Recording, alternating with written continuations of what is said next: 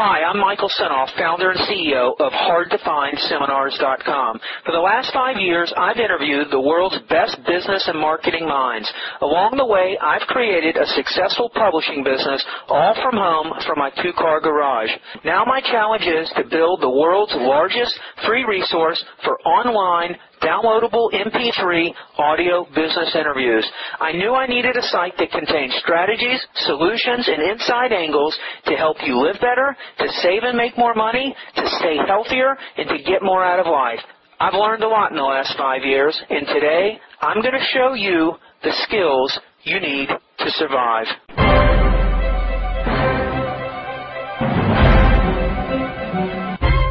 Again, if we look at the research around executive coaching, where there's been a tremendous amount of work done, productivity increases. The research says that you can get productivity increase, 53%. Quality goes up, customer service goes up, customer complaints get reduced, costs get reduced, teamwork is increased. These are all things that happen as a result of coaching. In fact, the interesting thing was that in the research that's done on coaching, most organizations see a return on investment of over close on 500%.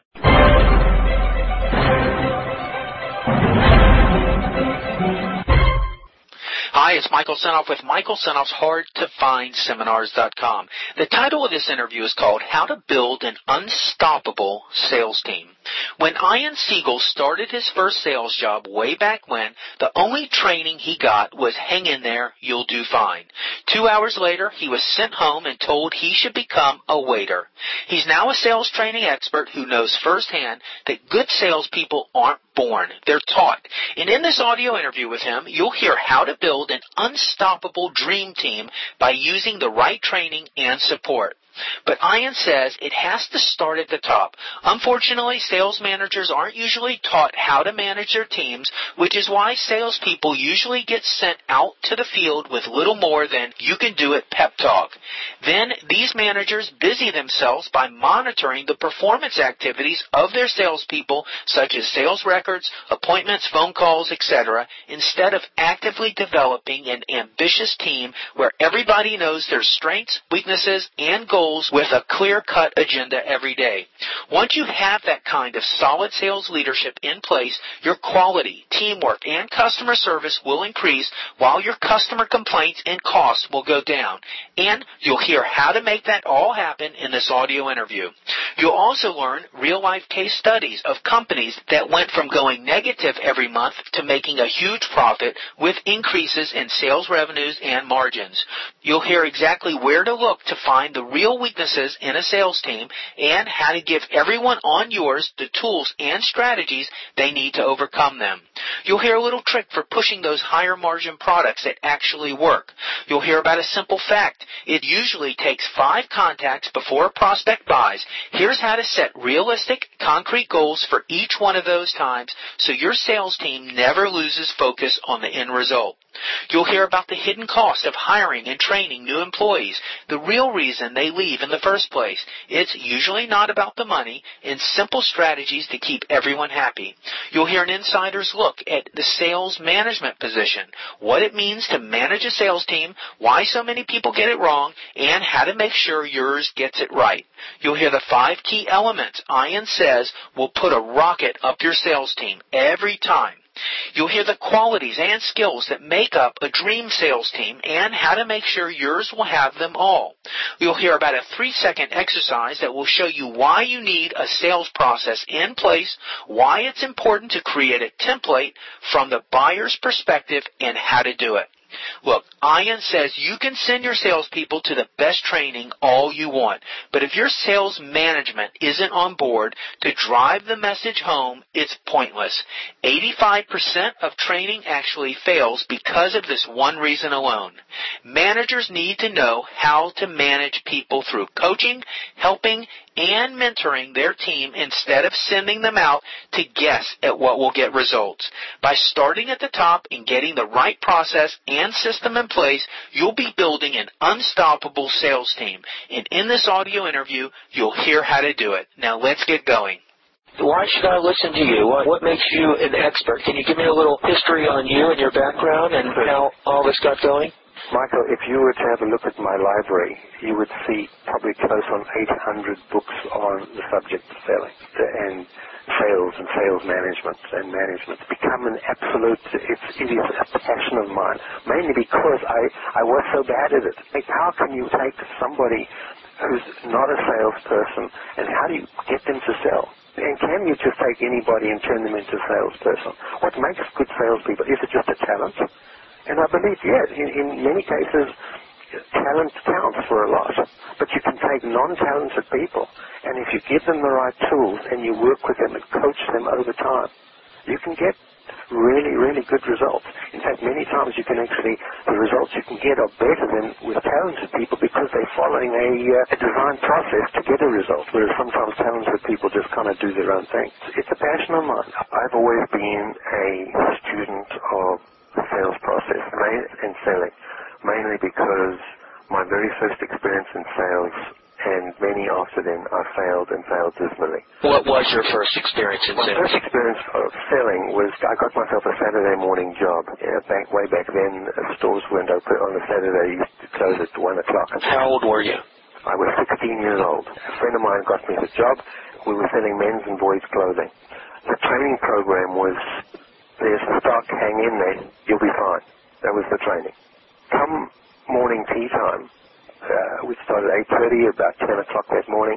This friend of mine comes up to me because we're working together, and he hands me an envelope, and inside the envelope is my 2 hours worth of pay. And he says to me, the boss says that I need to tell you that you're probably not going to make it as a salesperson. You better go and get a job as a waiter, and, here's your pay for that. So he fired you after 2 hours? Correct. That probably hurt. Well, at that point I had a decision to make. I could either believe him and say, well, what do you know? You didn't give me a chance, and rationalize positively.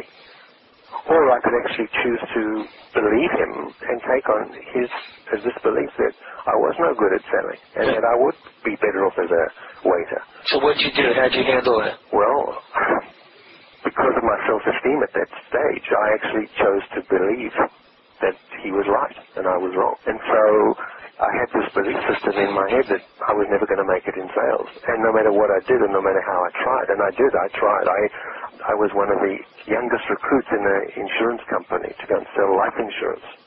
And I struggled, and I worked hard. I would sit there at night making call after call after call, but I had this little voice in my head that said, well, you're never going to make it. You're never going to make it. Yeah, how old were you when you took on the life? So I was now in my early 20s. And were you in a position where you had to go make a living for yourself? I know how to make a living. And so then I took another sales job, which I thought would be easier, selling industrial cleaning chemicals, going into organizations and selling them cleaners. What kind of training did they provide? Again, like most organizations, smattering of product training and hang in there. You'll be fine. Just make the calls. And, and I did what so many salespeople did. I would drive past a company, and just by driving past, I could look at that company and tell that they had no need for what I was selling, just by driving past. And the truth of the matter is, I couldn't tell a thing. I just had this voice in my head that I feared the rejection. I didn't want to go in. I didn't want to make the effort. And I would spend my morning driving around looking at all these potential opportunities and rationalizing, well, they wouldn't need what I've got to sell. And eventually I just burnt out of selling and made a decision that I was not ever going to be able to sell. Just so happened I was fortunate enough to be able to go back into the family business, and which I ran then for 5 years. So what was the family business? We were selling industrial roller shutter doors and servicing them. So again, nothing sexy about the business. It was just hardcore. Mm-hmm. But again, I wouldn't even go out with the salespeople to train them. So this is how I was managing my life. Anything I could do to avoid selling. I then left to go to live in America at the time. Where'd you live? We lived in Dallas. So I arrived in Dallas, 26 years old, with my brand new bride. What am I going to do? And the truth is, because I didn't have all I had was a high school education. Mm-hmm. The only job I could get was baking chocolate chip cookies and brownies, working for $4 an hour. Where were you working, like at a bakery? In a catering company. We were baking for Macy's at the time. Did you have kids at that time? No, fortunately not. So I'm driving down the road one morning, and Dallas gets bitterly cold, and we start at 4 o'clock in the morning. I'm driving to work thinking, I'm way behind on my promises to myself and to my wife. all of a sudden I'm listening, and we were driving a beat-up Mazda 323 station wagon, which had one thing about it, had a great air conditioning and heating system. And it had a radio that only got AM. All of a sudden, this booming voice of Earl Nightingale, so he comes on, and I was just listening, and he says that if you will read for 20 minutes a day on your favorite topic, within 10 years you can become an expert in that field. I hear this voice, and I pull over to the side of LBJ Freeway, and it was like I'd just seen the light. The only problem was I didn't know what my chosen field was. I knew how to read, and because work finished at 2 o'clock, I had plenty of time on my hands. And so that afternoon, I actually went to the public library, and as I walked in, and call it what, synchronicity, call it what you will, walked in, and there on one of the shelves is the book How to Master the Art of Selling by Tom Hopkins. And don't know why, I picked it up and read the foreword or read the introduction, and there he says that salespeople are not born, salespeople are trained. And that for me was a revelation. I suddenly realized why I'd failed in sales for so many years, and thought, okay, well, I'm going to train myself. And I devoured the book. I read it from page number 1 to the last page over and over again, thinking, okay, well, now I know. Except that I then went out and tried to get myself a job selling. I then had to sell myself. But by then my self-esteem was, around this whole concept of selling, I was also struggling. And finally, in fact, I actually got a job working for Tom Hopkins, and we would go around the country promoting the seminars. We would literally call up a sales manager, ask them for 20 minutes, half an hour at one of their sales meetings, and back in those days we'd walk in with a TV set and a VCR and show a video of Tom doing his thing. Normally, how to deal with the objection of, I want to think about it. Right. And we'd do a quick facilitation around that and close like match, try and get people to come to the seminar. What the biggest learning at that stage was, I suddenly found myself with roadblocks.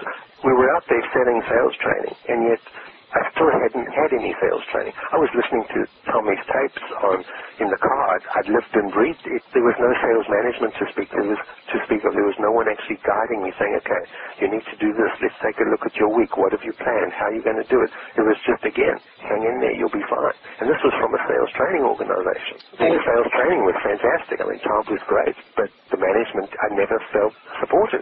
You're listening to Michael Senoff's HardToFindSeminars.com.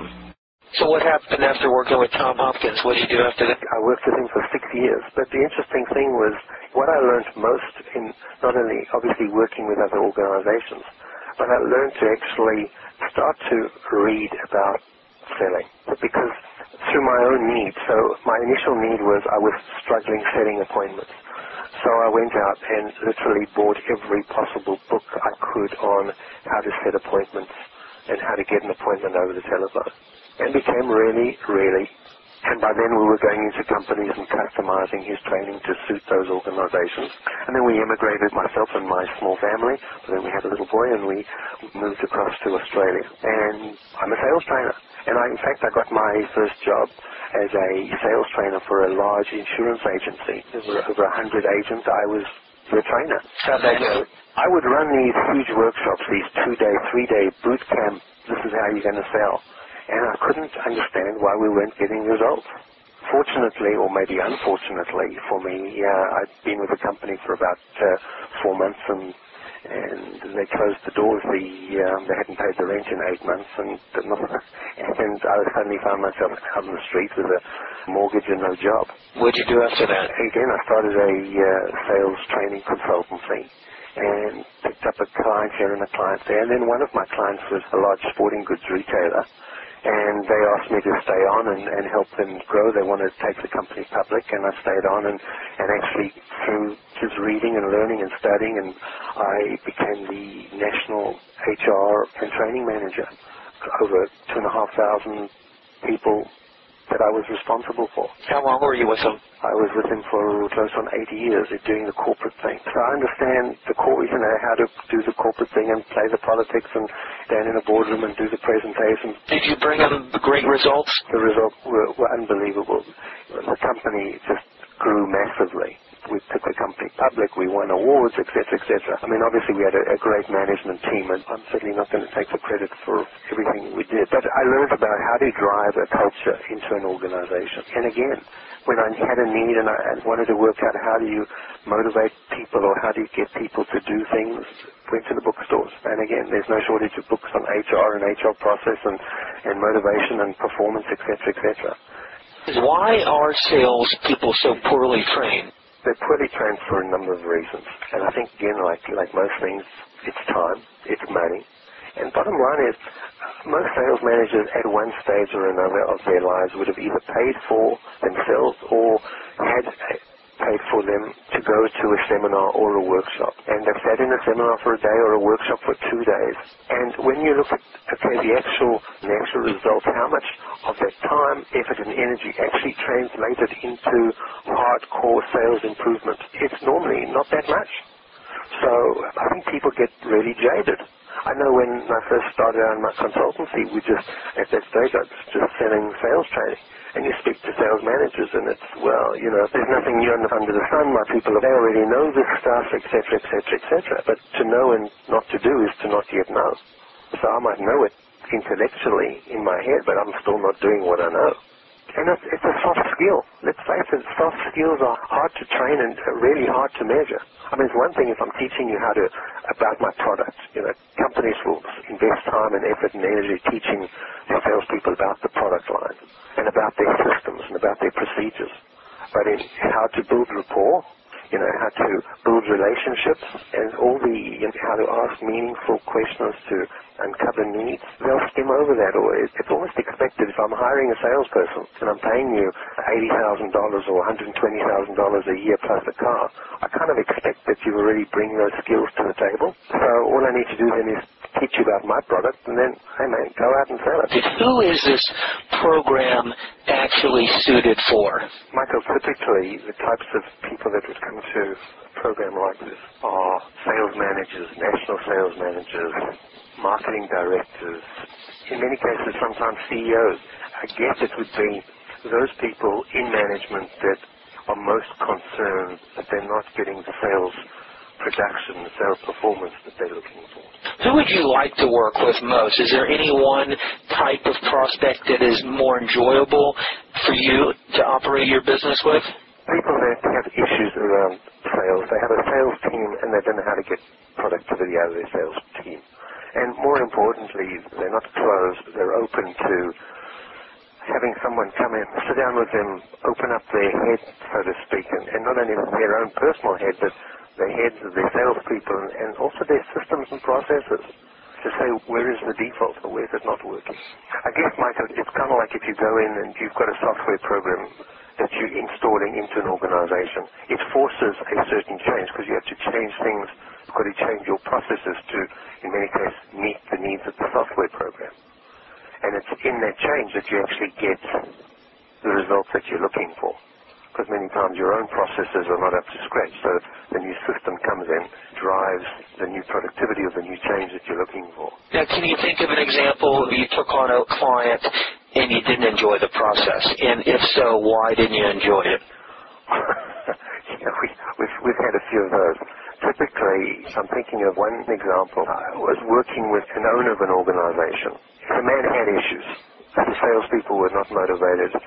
They were in a highly competitive market, almost a commoditized market.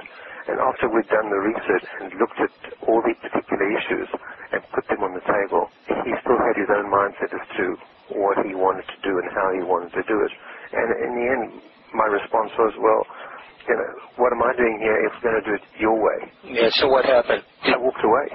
But he initially hired you. Initially he hired me. He wanted to drive more production out of his sales team. Well, that type of owner, is that an owner who just can't give up control? Why do you think there are owners like that who are so insistent on keeping control? There are many owners and many senior managers like that. They believe they've gotten to that position on the back of their own hard work, initiative, ideas. And it's like anything. You get some people that know everything and that are not open, and you get others that recognize that if they knew better, they would do better. You talk to and meet with and train a lot of sales managers. What's going on in these people's lives? Number one is stress, frustration. They've got a sales team. They're not getting the production. They've got their boss on their head. They've got budgets they're trying to meet. And the only way many of them know how to meet it is to actually get out and go and do the work themselves. That means you've got one salesman on the road. Whereas if the sales manager can get his 4 or 5 or 8 or 12 people performing, you've now got 12 to the 1. And so many times we go into an organization, what we find is come the last 2 weeks of the month and sales are not there. The sales manager, right now it's time for me to get out and go and do what these people are supposed to do. Why aren't my people doing what they're supposed to do?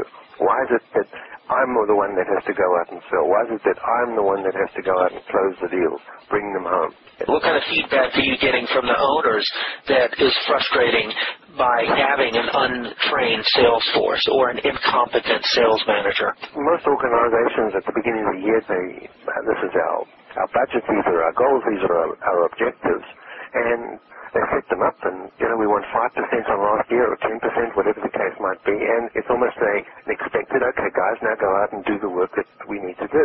So when you start to see month after month the gap widening between your reality and your goal, in many times it's a panic. Sometimes again it's a feeling of, what am I paying these guys for? Good salespeople don't come cheap. And many times you have salespeople that aren't good and they don't come cheap either. And then the boss is walking through the office and he sees salespeople hanging out at the water cooler, having coffee, or they're out. And the frustration is, I don't know what my people are doing. The sales aren't there, then sometimes they're in the office, most times they're out the office. It's almost like I'm paying these people, I don't know what they're doing. I don't see them and I don't see the sales figures. All I get is excuses. I come to the end of the week at the sales meeting, let's look at sales. What's happening? Well, this one said that they're going to close. This one said next week. This one said that, it's always the next week. In the meantime, if you're the boss, you've got payroll to meet. You've got expenses you've got to pay for. In your experience working with sales managers in business and seeing some of the results that your system can bring, can you give me an example of a success story with a company that you've worked with and tell me a little bit about that? One of the things about the work that I do, when we have somebody or we have a company that's open and that's willing to do what we suggest, the results blow me away, far more than I would ever expect. So as an example, we're working with an organization. Nothing sexy about the organization. They sell sandblasting equipment and the material that goes with the equipment. Just on a regional, local basis? They're a national company and they've got regional offices around the country. How many salespeople do they have? Overall, they've probably got about 25 salespeople across 8 different offices. So we went in and the MD was, look, I'm willing to give you guys a try. I've got a guy in one of our regional offices who's struggling. He's stressed. He's doing the work himself. His team's not where they need to be. Sales are not where they need to be. They were averaging at that point $118,000 a month, and their budgets were $150,000 a month. So they were way short of what they're supposed to be doing in a really good market. By the way, the reason that they were chosen as the pilot site was because the MD really felt that the sales manager would be willing, with an open vessel for receiving the help. So we went in there, and within 3 months, we'd done no training of the salespeople yet. Just went into the organization, put in some systems, processes, gave the managers some tools. Literally within 3 months, it's unbelievable. They shot up from averaging, as I say, $115,000 to they're now averaging $220,000 consistently every month, $220,000. The interesting thing as well was that their margin was hovering around about the 40-42%. Within 3 months, we'd gotten that margin up to 46%, and now they're consistently between 45 and 46%. And we haven't even gone in and trained the salespeople yet. Give me another example like that. In fact, one of the first clients we ever had was an organization that the general manager called us in, felt the sales manager, who was a national sales manager, just wasn't up to scratch.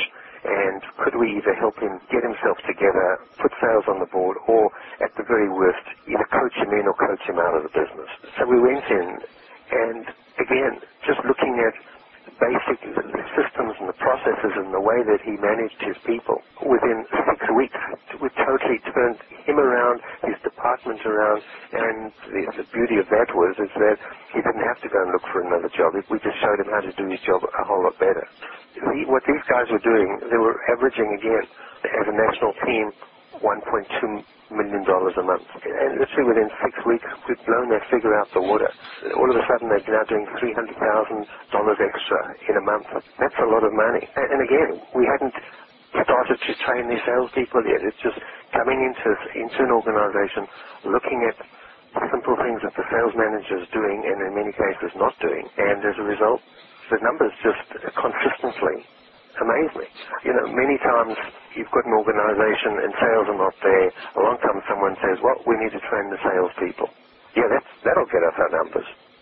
And yet, you can go in and do all the training you like, but at the end of the day, it's the head of the fish that always stinks. And again, if I've been there and done that, if I can share one more example. So I had a situation where I was called in by a national bank.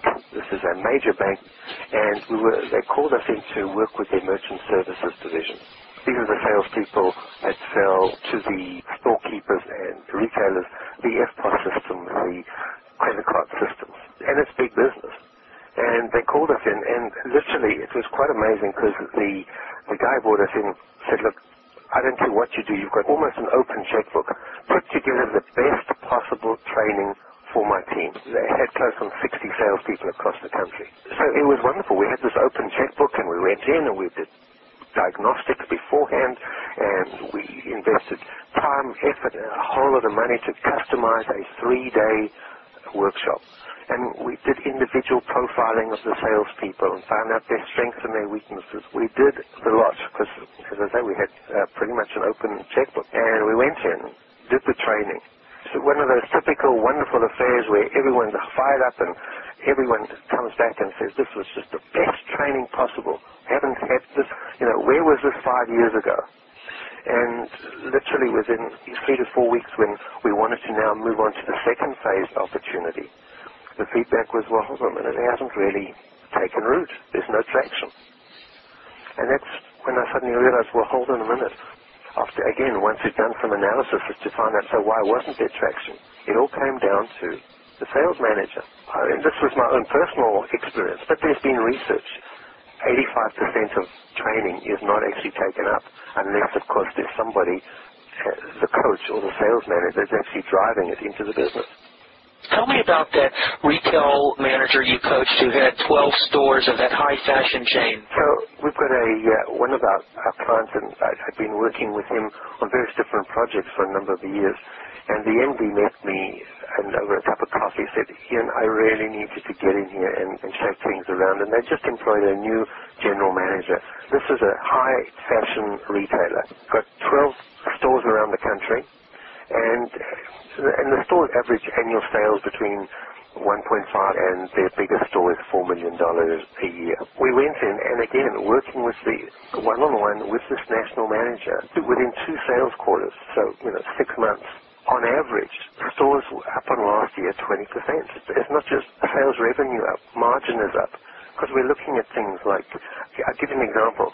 The organization I was telling you about earlier, the sandblasting company, we take a look at all their high margin products that they have and in detail say, okay, well now, what can we do to sell more of them? But in one particular example, one of their high margin products, the really high margin products, was a nozzle. So this is a thing that goes on the end of the sandblasting hose and they're really about $400 a pop and they carry high margin.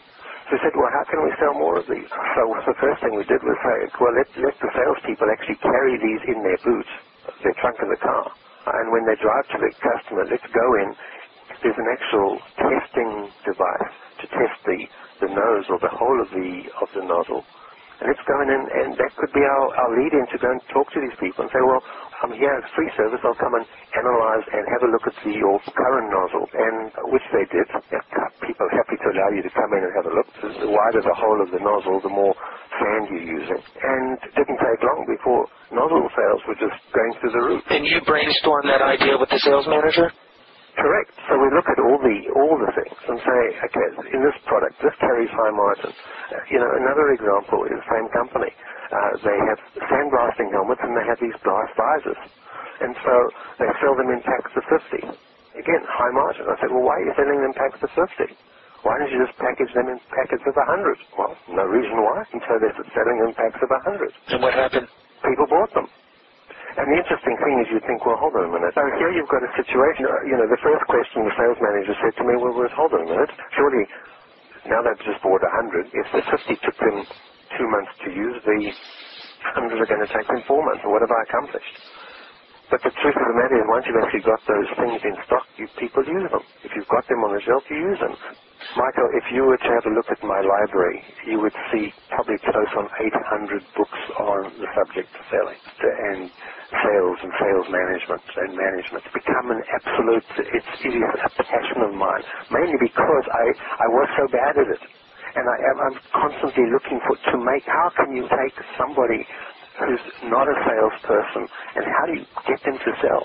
And can you just take anybody and turn them into a salesperson? What makes good salespeople? Is it just a talent?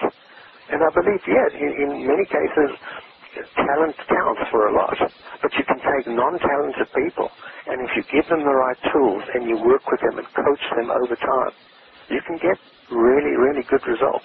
In fact, many times the results you can get are better than with talented people because they're following a design process to get a result, whereas sometimes talented people just kind of do their own thing. It's a passion of mine.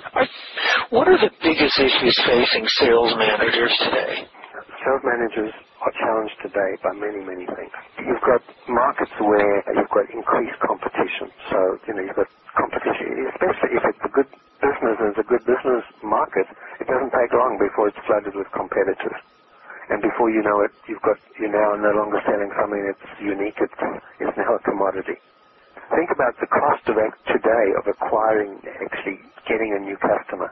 To put a salesperson on the road today, it costs a lot of money. The interesting thing is many companies, when they do a budget for a salesperson, they don't really actually work out the true cost of a sales call.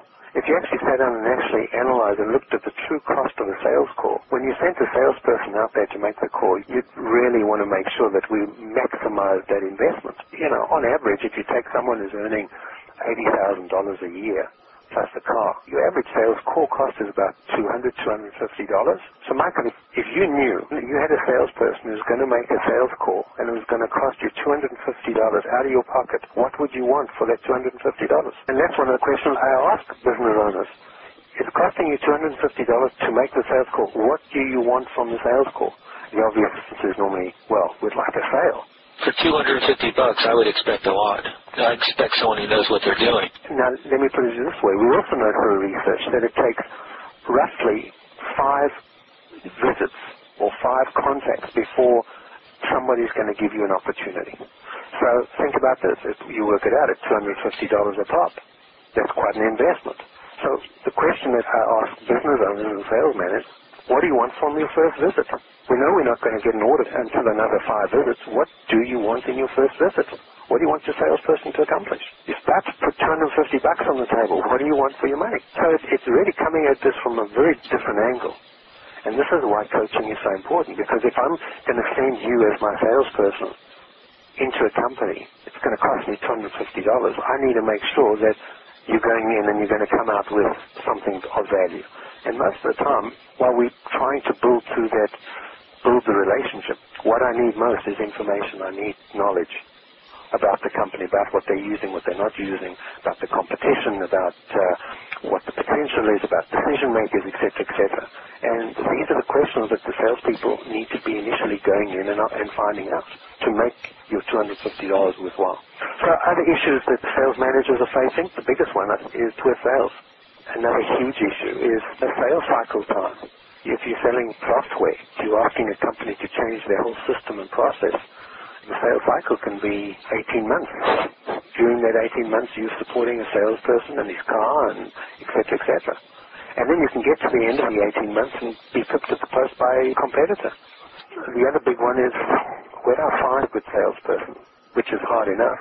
How do I keep them? As I'm sure you can appreciate, to find a really good salesperson, someone who's hard-working, ethical, who is skilled, that's tough. But if I found them, how do I keep them? That's a big challenge for sales managers today. One of the byproducts of actually coaching salespeople and actually implementing a proper coaching process is that retention goes up because all of a sudden people are getting their needs met. The reasons why people leave generally not because of money. They leave because they're unhappy. I'm not getting attention. I'm not appreciated. The research out there is that money is not one of them. Money becomes an issue only after I'm unhappy for the other reasons. But if I'm sitting down with my sales manager once a week and we're looking at my business and we're looking at my territory and we're picking it apart and putting it back together again and I'm planning my week and to know exactly what I'm doing and how I'm doing it, attrition goes down. Retention goes up. Is it expensive to hire and train new salespeople for companies generally? It is expensive to hire and train new people. Most organizations, certainly small to medium organizations, they just absorb the cost. As an example, I bring in a rep, they're going to go out and sell for me. There's normally, at a minimum, there's a week or 2 or 3 if I'm really conscientious of training. I'll put them into the business, to learn our systems, to learn our process for 3 weeks. And then I'll say, okay, right now you're ready, go out. And they'll go out and they'll burn opportunities because they don't know. So there's an opportunity cost. If you've brought in the salesperson to pay a recruitment fee for them, there's the car, there's the petrol, there's the mobile phone, there's the laptop computer. There's all these things that go in to make the cost of bringing on a salesperson far more than just their salary. On average, depending on how much you're paying your salespeople. But if they leave within 3 to 4 months, your average cost to your company, and these are hidden costs, can be anywhere between $30,000 and $50,000. Because these costs are hidden, they don't show up necessarily on the P&L. That doesn't mean to say that those costs don't exist. They do exist. They just don't show up on the P&L because most small to medium organizations don't measure the cost of their turnover. In fact, there are larger organizations that don't do that. And then what about if the salesperson spends a week with another salesperson in the field? That salesperson is probably not going to be as productive as they would have been. And there's the time that the manager spends with a brand new salesperson.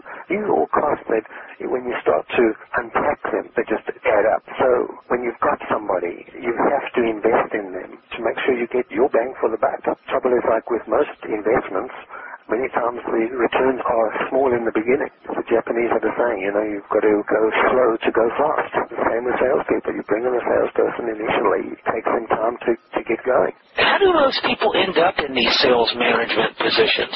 Most sales managers, if you think about it, end up as sales managers because in many cases they were good at selling. I'm a good salesperson, I'm out there, I'm doing the right thing, and my sales manager leaves and all of a sudden, guess what, I get tapped on the shoulder, my boss says, well, you're good, I need a sales manager, let me make you the sales manager. Now all of a sudden the boss has got a problem. He's just lost his best salesperson and he's now gained a really lousy manager. Michael, the truth is just because I have sales manager written on my business card doesn't mean that I know how to manage. I know how to sell, but the word manager doesn't suddenly turn me into a manager. There's skills, there's tools, there's processes that I need to learn. And so many managers kind of learn on the job. They learn as they go. Depending on, most will copy the manager that they've had or managers that they like. The other area managers come from is hung in there longer than anybody else. It might have been an average salesperson kind of in the middle of the team, but I've just been around for longer than anyone else. So how many sales managers actually move into their chair with knowledge on how to manage people? Managing people is a totally different ballgame. There's so many key elements as to how to get performance out of people. It's not just, let me track their activity, let me see how many phone calls they made this week. That's just tip of the iceberg. You're listening to an exclusive interview found on Michael Senoff's HardToFindSeminars.com. And unfortunately, because most of them don't know, they revert to those things. So let me manage activity, because that's the one thing I can kind of hang my hat on. I can see, well, you made 20 calls this week, you made 3 appointments, whatever the case might be. And those are things I can see. So I figure, well, I can manage that. But that's not actually managing and leading people. So unfortunately, you've got a lot of managers out there that are kind of learning as they're going. Sometimes, if they're lucky, they've attended a course, a 2-day workshop, or they've done a course on sales management. investment. But there again, just because you do a course doesn't mean to say that you come back and implement everything that you've learned. What is the biggest factor affecting the production of sales that you found through your involvement in the training industry? When it comes to sales production, there are a number of things that impact that. The number one issue is sales leadership. And again, I come back to, if you've got a good manager and the manager's supporting and helping and coaching and mentoring his team, you will get sales results. Sales leadership is what it's about. As I mentioned earlier, the fish stinks from the head. If a company can get the sales manager to do what sales managers should be doing, which is coaching and mentoring and supporting their team, they've done a tremendous amount of research. As I said before, we know from the research that close on 50% of salespeople fall short of quota. They fall short of their budget. 90% of sales opportunities don't close when the salespeople tell us that it's going to close. 75%, as I said, of product launches fail. Why is that? How can you make them successful? Well, the truth is that it comes from the manager. If you look at the key issues, again, that when it comes to the manager's face with their people, they don't have a sales process. People don't have the skills. People aren't doing the right sorts of activity or the right sorts of things. People aren't being developed. These are all management issues. They're not sales issues. Sales production is a management issue. It's not a salesperson issue. Yes, the salesperson has to go out and do the work, but it starts with the way their team is managed. So, Ian, why sales management coaching? Again, if we look at the research around executive coaching, where there's been a tremendous amount of work done, productivity increases. The research says that you can get productivity increase, 53%. Quality goes up, customer service goes up, customer complaints get reduced, costs get reduced, teamwork is increased. These are all things that happen as a result of coaching. In fact, the interesting thing was that in the research that's done on coaching, most organizations see a return on investment of over close on 500%. How is it that coaching a salesperson one-on-one can make such a huge difference? Really good question. If we look at the process of coaching a salesperson one-on-one, you start to get into the reasons why they're not actually performing. Most sales organizations would say, when do they get together with a salesperson? Maybe if I happen to be on the road with them, if I'm doing a joint call, if the person is actually going through a performance appraisal once a quarter. But when you're sitting down with a salesperson every single week for half an hour to 45 minutes, dissecting the week that was and the week that's coming up, you start to see where the roadblocks are. You start to see where the challenges are, and you start to help them across those roadblocks. Had someone sat down with me all those years ago and identified that my biggest issue was fear of rejection, they could have walked me through that. It's not a reason why you shouldn't have sales production, because there's so many ways of softening that process up. I'll give an example. We were working with a salesperson who had this exact issue. And so all we did, we said, okay, well, hold on a minute, let's just chunk the process up. Firstly, where's the rejection coming from? The rejection is coming from the fact that they're so focused on the outcome, so focused on trying to make the sale, that if they don't make the sale, they take it personally. Let's focus on the process. All we want you to do is go out and find clients that would fit what it is that we're selling. So let's focus on fit rather than the sale. So now all of a sudden the salesperson's out there and their agenda is different. We're now looking for a match as opposed to I'm now looking to try and make a sale. Rejection went out the window with this particular individual. In your first visit, could you go in and find half a dozen key elements of information? Could you do that without feeling rejection? Now, yes, of course, I can go and find out who the person is, who this is, who that is, who the other is. Come back with that information. And once you've got that information as a sales manager, we now look at that and say, okay, what should we do? How do we now take this to the next step? And we chunk it down little bit by little bit by little bit based on the individual's need and what they can do. All due respect, Michael, why should rejection be a reason for not wanting to be successful in sales? I want to be successful. I want to sell more. I want to achieve all the benefits that come from being a good salesperson. So why should rejection hold me back? The reason it does is because no one helps me to actually get beyond that. And I'm not talking about sitting down and becoming somebody's therapist. That's not what this is about. This is about giving them tools and strategies to help them overcome the basic roadblocks that are stopping them. Is there still a place for the traditional sales meeting? Absolutely. Got to have your sales meeting. There's got to be a place to recognize your top performers. They want the accolades in front of the group. They want the pats on the back. They want to be clapped by their team. You've got information you need to impart to the group as a group. There's times that you want to brainstorm new ideas with a team. There's times you want to use those meetings for training, giving out new information for the traditional sales meeting.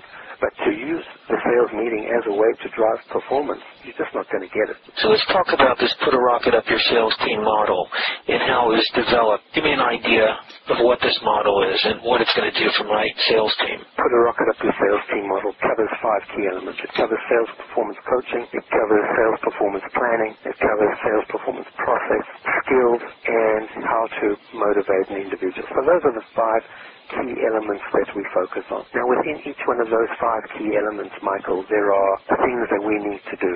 So, as an example, if we said, okay, well, let's take sales performance skills as an example. So, if I said to you, Michael, what do you think the key skills that a salesperson must have if they're going to be successful? Firstly, they've got to know how to go out and develop business. They've got to know how to prospect. Business development would have to be a key. Would you agree?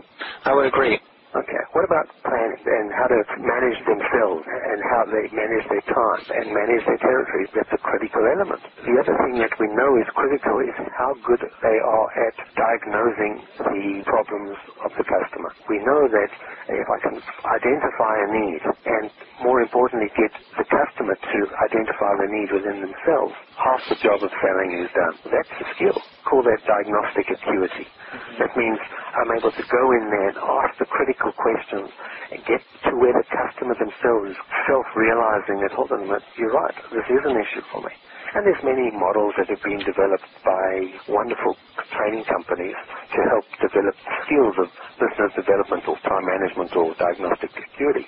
But these are basic skills that if a salesperson is going to be good at the job they have to have. What about the other skill that we call it engaging all parties? Today, most sales are not made to somebody one-on-one. There's normally more than one person involved in the decision. The salesperson needs to be able to get to all of those people, find out what their needs are, why they would want product, and then again, the final skill that we look at is how do they actually bring the whole thing to a conclusion. You know, we're looking at sales cycle timelines, and it's not just about closing the sale. You don't close the sale if you haven't opened the sale up correctly. But there are processes that salespeople must be doing in order to get conclusion, in order to get that sale to the point of, yes, now I've got a purchase order. So those are the 5 key elements in just one aspect called skills. Well, why is having a sales process such a vital piece of this sales production puzzle? Why a process? I'll share something with you, Michael, which I think you might find interesting. It's something we do in the workshop. Are you willing to just play a little game with me for a minute? Yeah, okay. Let's do it. So I want you to think of a number from 1 to 10. Okay. Okay, now when you've got that number, I want you to multiply that number by 9. All right. You got it? Yep. Okay, now if you've got a 2-digit number, I want you to add them together. Oh, after I multiply? So let's say whatever you multiplied, you've got 2 digits. I want you to add them together. So let's say you had 23, you'd say 2 plus 3. Okay, all right. Okay. And if I don't? Then that's fine. Okay. Okay. Mm-hmm. So now I want you to subtract 5 from that number. Okay. So you got it? Yeah. Now, I'd like you to think of a letter of the alphabet that corresponds with that number. So, in other words, if the number was a 1, you'd have A. If the number was 2, you'd have B. Got it. 3, C, etc. Okay. Yep. Got it? Yep. Now, thinking of that letter in your head, I want you to think of a country that starts with that letter. Got it. You got it? Now, in terms of, think of the second letter of that country. Okay. And think of an animal that begins with that letter. Okay. Okay. Got it. You got it? Yep. And think of the color of that animal. Okay. Now, if we've done our work correctly, your answer should be a grey elephant from Denmark. That's exactly right. Now that is a process. I took you through step by step from A to Z. But isn't that astounding? That's astounding. That's great. I like that. So When it comes to process, if you look at a sales organization, what is our process for attracting new business? What is our process once we've attracted that new business? What is our process for servicing that account? What is our process for to identify whether they've got needs or whether there is a fit? What is our process for follow-up, et cetera, et cetera? This is why if you've got step A, B, C, D, you end up with grey elephants from Denmark. Could you fool this process? Like when you asked me to think of an animal, I thought of elephant, but I was trying to think of another animal. Well, yeah, you could have had an emu from Egypt. Would that have messed it up? Well, you know what, at the end of the day, we do this in workshops, and I would say that probably 80% of people think of elephants from Denmark. Right. So what does that prove? It proves that process works 80% of the time. You're never going to get anything to work 100% of the time. The idea is to improve what you're currently doing to work most of the time. We have all these processes in the rest of our business. We've got an accounting process. We've got an IT process. Why don't we have a sales process? Why is the sales process left up to the individual salesperson to work it out? Why is such a vital piece of the sales production puzzle overlooked by so many of these sales companies? Like any process, to develop a process takes time, it takes thought. Generally, it takes an investment. Whether you've got to bring in an outside facilitator or an expert or you do it yourself, it still takes time. So if we look at the 5 key elements of a sales performance process, the first element is actually got to design the process. So we've actually got to sit down and actually design it. And here's the interesting thing is, and what we find is that most design processes are designed as to how we should do it from a sales perspective. So prospects will go out, identify needs, then we'll present our product, and then we'll try to close the sale. Processes, if they have any thought, are designed from the salesperson's perspective. Where we come from is say, no, the first place you start is to look from a buyer's perspective. What is the process that your customers go through to buy a product? So it's a different game entirely because, they're going to go through an investigative process. Every customer is different and every organization is different as to how they buy. But developing a process is based on how our customers buy. And then we match our sales process to that. If we're looking at developing a process, once we've actually worked out how our customers buy and we've matched our sales process to that, the next thing we have to develop is best practice methods and tools and templates. As an example, if there's a follow-up letter that goes after my first visit, should we just leave it up to the salesperson to come up with their own letter? Or should we give them some key elements they must include in that letter? So developing tools and templates that are designed to get a result. People resist sales scripts. However, I do believe that if I'm brand new at something, then I need to follow a script initially until I can actually make it on my own, until I can start to inject my own personality and so that I cover all key elements. So what's the process that happens when you get an incoming call? And maybe it's not put through to the sales department immediately. Should the receptionist have a list of half a dozen questions that they should ask? These are tools and templates that must be developed as part of your process. And then, like anything, you've got to have clear measures because, once you've got a clear measure and we're in part B or part C of the process, then I can measure it, I can manage it. And then finally, you've got the skills and behaviors that are required to drive the process.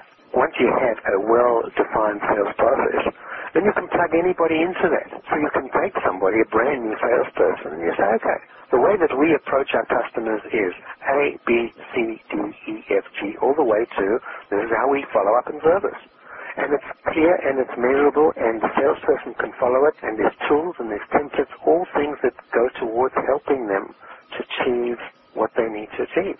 If we just look at the classic numbers as to why you should have a sales process, we know that from all the studies that have been done on talent, that only between 3 and 10, maybe 15% of, if you're lucky, salespeople have the intuition or the skills or the natural ability just to go out and make things happen. So what about the other 85% of people? We have to give them step-by-step processes so that they too can come up with grey elephants from Denmark. It shouldn't just be left up to the top tier of the salespeople. So if we can take the rest of the team, Joe average, and put them through a well-defined, specific sales process that details all the steps along the way and gives them tools to use at each step. Now all of a sudden we're headed towards, as I said, our grey elephants from Denmark. What's the difference between managing a sales process and managing a salesperson's activity level, or is this the same thing?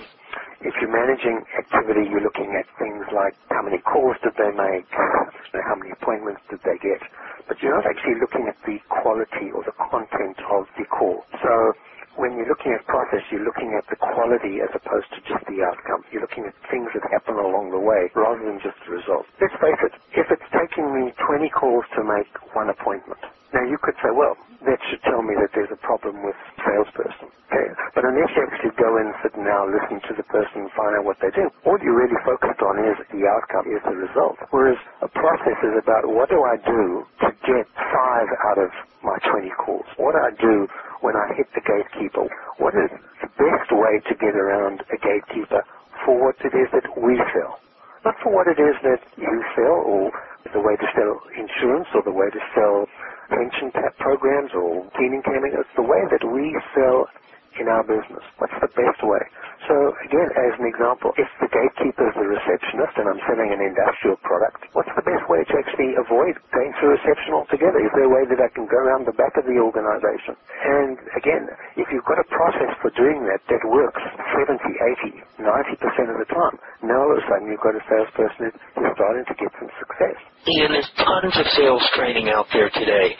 You've got spin selling. I've heard of solution selling. I've heard of strategic selling, consultative selling. Is there a best practice sales training model that someone in sales today needs to at least investigate? There's so much really good sales training out there. The question is, what's the best model for me? Until you actually get into the architecture and the plumbing of an organization, how do you know that spin selling is actually going to work for what it is and the way that it is that we sell? We know from adult education that when you're educating adults, one of the keys is it must be relevant.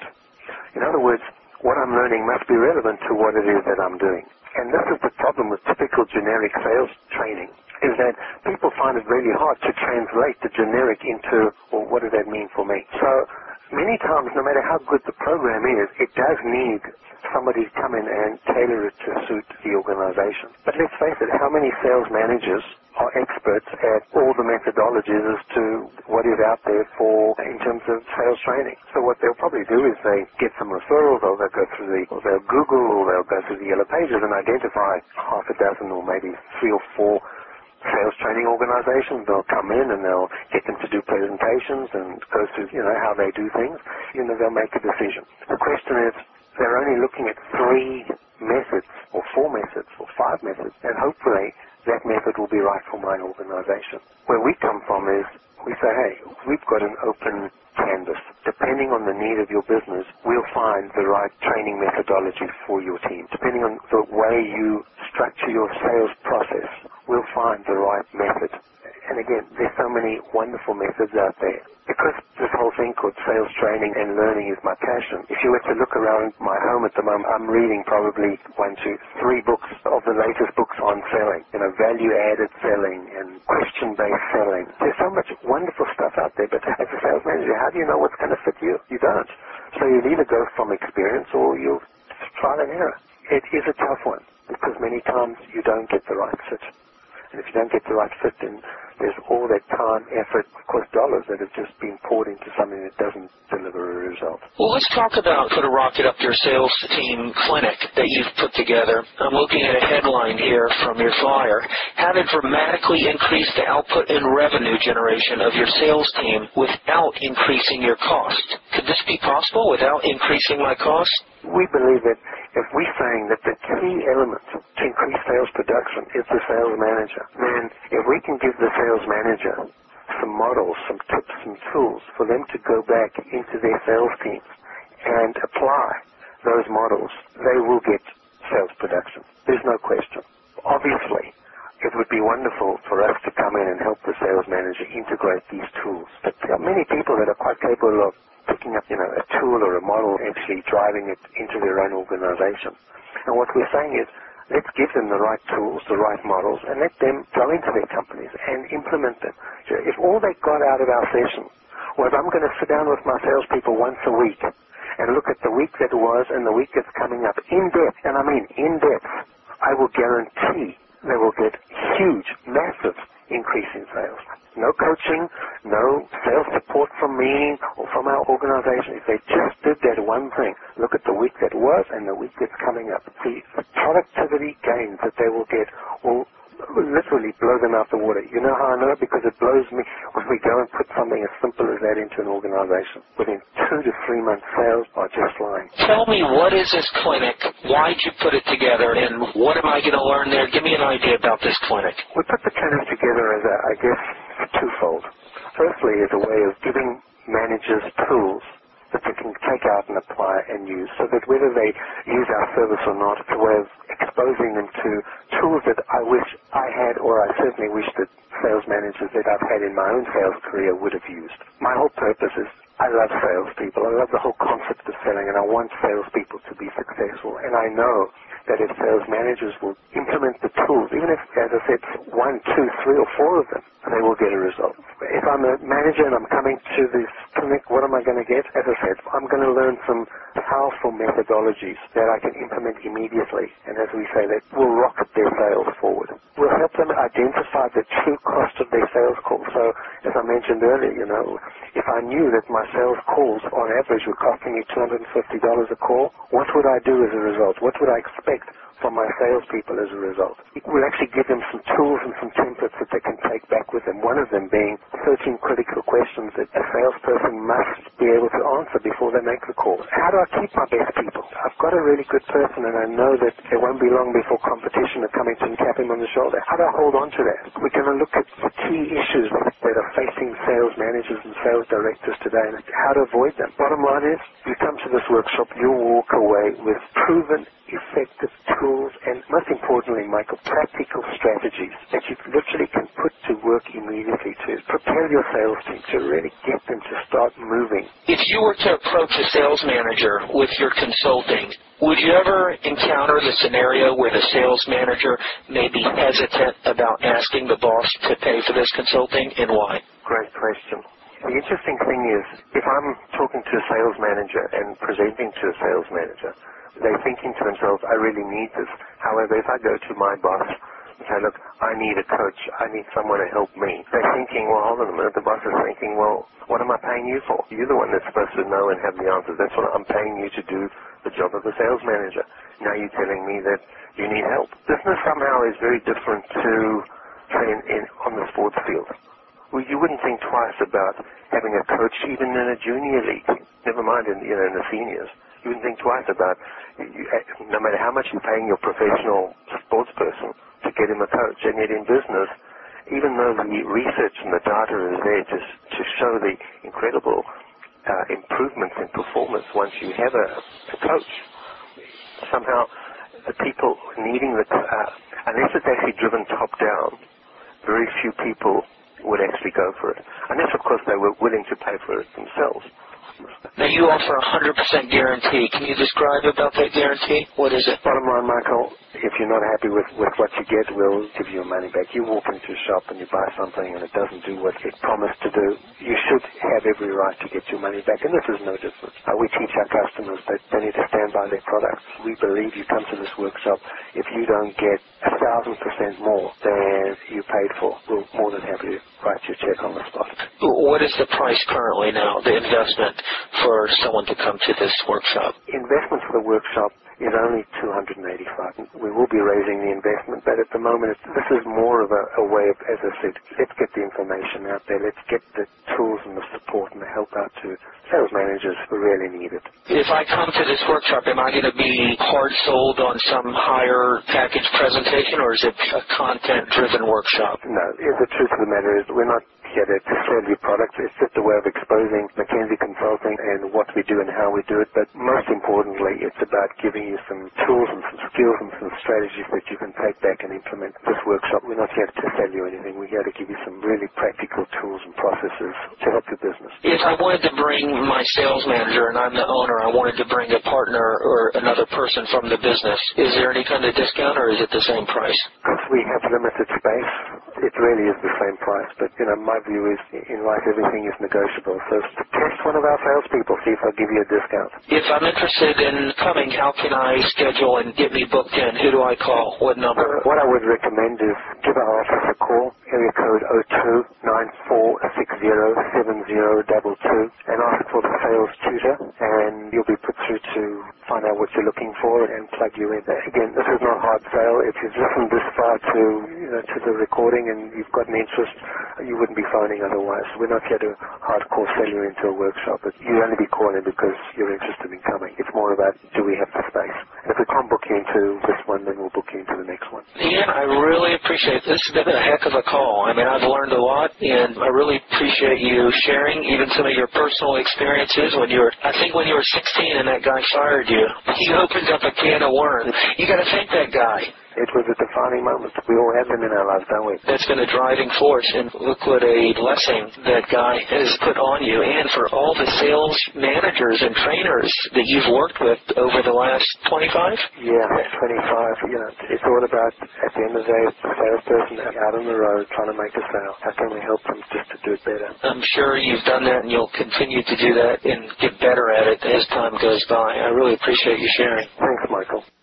That's the end of our interview with Ian, our sales management expert. For more great interviews on marketing, advertising, and direct mail, go to Michael Senoff's HardToFindSeminars.com.